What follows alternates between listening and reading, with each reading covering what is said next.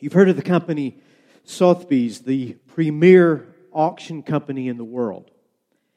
They auction off fine art and collectibles and anything of value more than six figures. And they will offer for purchase next month a rare black diamond named the Enigma. It has 55 facets. It weighs 555 carats.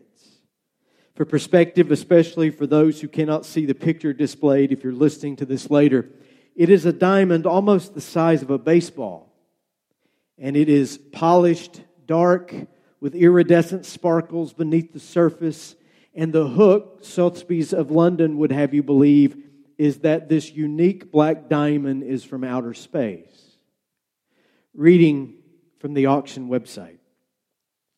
Accompanied by a certificate from the Guinness Book of Records for the world's largest cut diamond. The Enigma is an exquisite and extremely rare carbonado-type black diamond, the largest fancy black natural color diamond in the world. What makes carbonado diamonds such a unique stone? Most diamonds are usually formed deep within the earth. Carbonados differ in that they are found close to the earth's surface, suggesting extraterrestrial origins. It is thought that this specific type of black diamond was created either from meteor impacts or from supernova explosions that formed diamond-bearing asteroids which ultimately collided with the earth. The sale of the Enigma is a once-in-a-lifetime opportunity to acquire one of the rarest billion-year-old cosmic wonders known to humankind. That's some billing to live up to right there. And you can have it today. You can go to the auction site and bid right now if you have verified dollars, pounds, euros, or cryptocurrency. It is expected to bring almost $7 million. But before you whip out that iPhone or checkbook and start bidding, Tim McCoy says, not so fast. McCoy is the curator of the meteorite collection at the Smithsonian Institute. And honestly, I never knew we had a meteorite collection at the Smithsonian Institute or a person that is the curator for such a collection. It's a massive collection, I have learned. The Smithsonian has 30,000 meteorites, but none of them are anything like the Enigma. This leads McCoy to believe that the diamond is not from outer space, but from Earth. It's just unusual. As he commented on this diamond, on this whole auction thing and the anonymous ownership of it, we only know that some billionaire from Dubai had it cut. McCoy said this, you know, every rock has a story, and we just have to know how to listen to it. And I think this is a rock that we can't quite understand its story yet. But it's going to be a really good one when someone figures it out. This line again. Every rock has a story, and we just have to know how to listen to it. And I would add, it's not just rocks. It's clouds and trees and the moon and the sunrise and the beach and the mountains and everything that surrounds us. Almost every year between Advent and Lent, I turn to the lectionary. Again, the Revised Common Lectionary is a 3-year cycle of weekly readings used by churches all over the world. It was completely unknown to me in my tradition growing up, but now I really value it. And it's built around the seasons of the church year. And this is a strange, awkward time that we are now in. Lent and Holy Week and Easter really aren't that far away. So starting some big series is a difficult thing to do. So I turned to the lectionary for some guidance. And one of the readings for today, and there's always 4 readings from the Scriptures in the lectionary each day, and one of those is Psalm 19. Anna read for us. I've read that Psalm 100 times, probably over the course of my life. And for some reason, this time, when I read those verses, it really bowled me over. The heavens are telling the glory of God, it says. Each day speaks. Every night declares knowledge. They're not words, of course, but the voice of God speaks nonetheless. Dr. Tim McCoy, again from the Smithsonian, every rock has a story, and we just have to know how to listen to it. And again, it's not just rocks, it's clouds and trees and the moon and the sunrise and the beach and the mountains and everything that surrounds us. Creation speaks to us about the glory and wonder of God. Do we have ears to hear what our beautiful world is telling us? The world speaks, it sings, it whispers, sometimes it shouts, pointing us to what William James called the wondrous more, what Paul Tillich describes as being itself, the ground and power and essence of all that exists. Sometimes philosophers refer to this as natural theology. Natural, not because faith or religion erupts naturally, but it is from the idea that rational, sensible human beings in their natural state can look to the natural world, the creation, the universe, and logically come to a conclusion that there is indeed a wondrous more behind it all. It is natural revelation from nature, not supernatural, depending upon some divine scripture or miracles or mystical experiences. Some come to the conclusion from creation alone that there is indeed a personal God behind it all. Some come to the conclusion where they won't say maybe it's a personal God, but something intelligent is behind it all. And still others, using these same tools of human rationale, are not convinced of God's existence at all. But natural theology argues that it is at least reasonable to come to that conclusion, that there is something greater at work in the world than mere chance. When I was in college, my pastor, Jether Cochran, took on this subject in a sermon once. Jether became my pastor and guide on my way out of the hardest years of my fundamentalism growing up. And he likely saved my faith. Well, I'm certain that he did. And I love and appreciate him to this day. I didn't know it at the time, but he was using William Paley's argument from natural theology. For those interested in the details, it's called a teleological argument. And Paley popularized this idea some 300 years ago. And Jether was preaching along these same lines as I am today, and he took off his watch and he held it up to the congregation, just like I'm doing now. His was obviously not an Apple Watch. And he said something to this effect: if you were to stumble upon this fine watch and you inspected it and you observed its gears and its precision, you would be well within reason to come to the conclusion that such an invention requires an inventor. The existence of the watch points to the existence of a watchmaker. I can see Jeet standing there in my 18-year-old mind now. And years later in philosophy class and years later in seminary, when this argument showed up again and again, because it did and it does, I had the advantage of getting introduced to it early, and I've never forgotten it. Now, does this argument for the existence of God prove that God exists? No. Does it supply empirical, forensic evidence that God is real? No. It simply says, hey, you have to admit that there is at least a chance. It is reasonable, it is logical, it is sensible to at least entertain the notion that something or someone is out there and all of creation speaks on this someone's behalf. And where that logic begins is all around us. Every rock has a story, and we just have to know how to listen to it. And it's not just rocks, it's clouds and trees and the moon and the sunrise and the beach and the mountains and everything that surrounds us. And though words are not spoken, isn't all of this trying to tell us something? Isn't all of this possibly pointing us in a Godward direction? Try on this quote, for example. There is a grandeur in this life, having been originally breathed by the Creator, and this planet cycles toward the most beautiful and the most wonderful.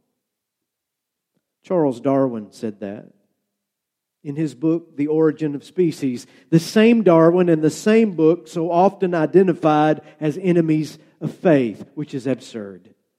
Even the most scientific minds, not all, even the most critical critics, not all, often must leave place and space for the wondrous more that seems to drive creation. The absolute marvel of nature, the sheer wonder of all that is, the glorious diversity and beauty of the universe. It speaks to us in a way that not even the Bible can speak to us. And I'm not taking a low view of Scripture here. I'm saying that the first Bible most of us ever read is a sunrise or a rainbow or the view through a telescope or a full moon hanging above the Gulf of Mexico like it did this week. And you just have to say, wow. Scientists and theologians are not alone in this conclusion. There are also songwriters. One small example comes from the tune we sang just before I spoke. I chose it specifically because of its message and how it relates to Psalm 19. It was written by Jackson Brown, Doctor My Eyes, which is a much more poetic way than saying, Mr. Optometrist, why can't I see clearly? And it should be poetic. Brown is one of the great songwriters of the 20th century. Take It Easy for the Eagles. The Pretender, Running on Empty, all great songs. But his first hit was this one, Doctor My Eyes. Crosby, Still and Nash were on the original background vocals. James Taylor's band was the rhythm section. And still the record company didn't want to release this song. They said it was too depressing. But it was so honest, they had to. It's about a guy who admits he has lost his idealism, his vision.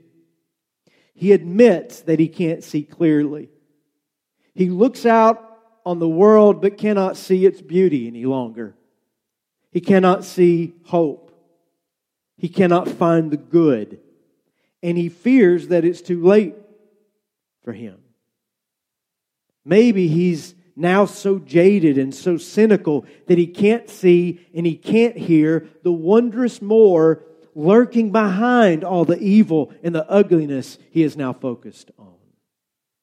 Now that's Jackson Brown's own description of the song, not mine.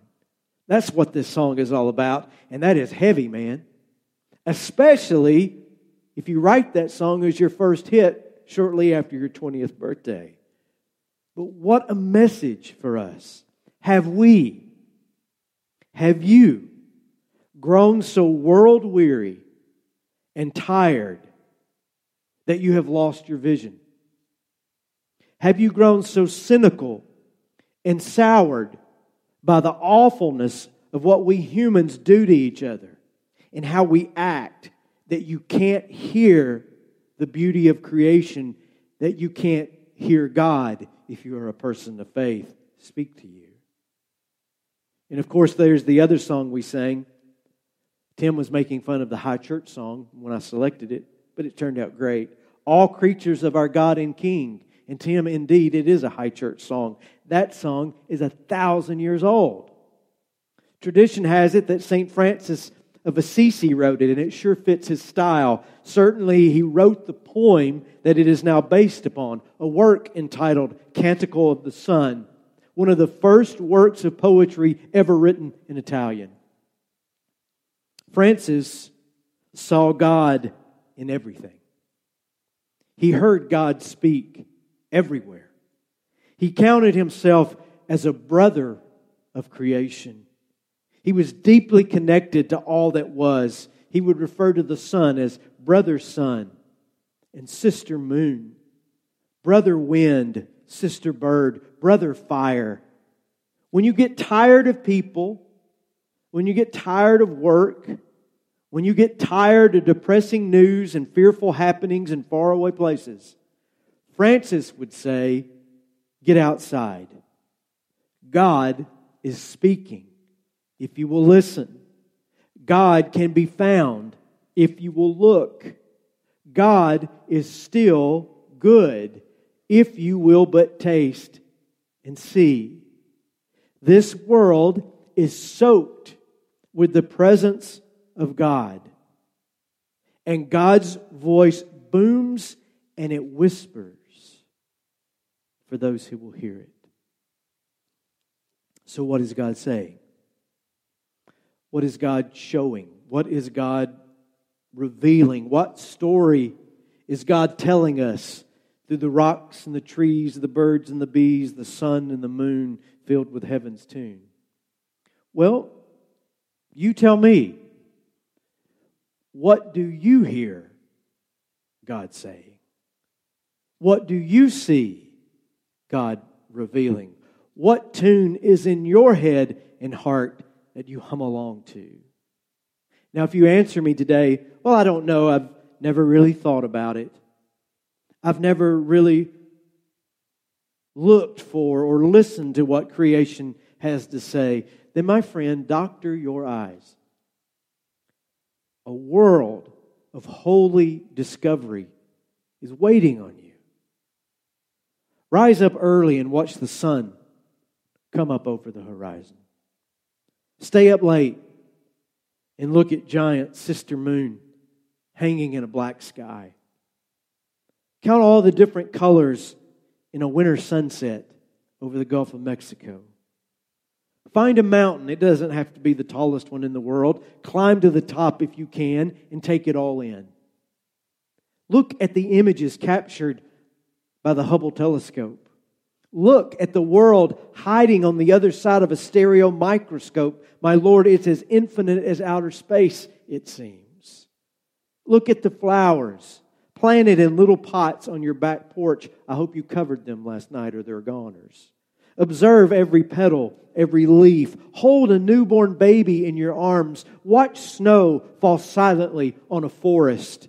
Look closely at the near artistic design of the frost on your windshield, like I did this morning.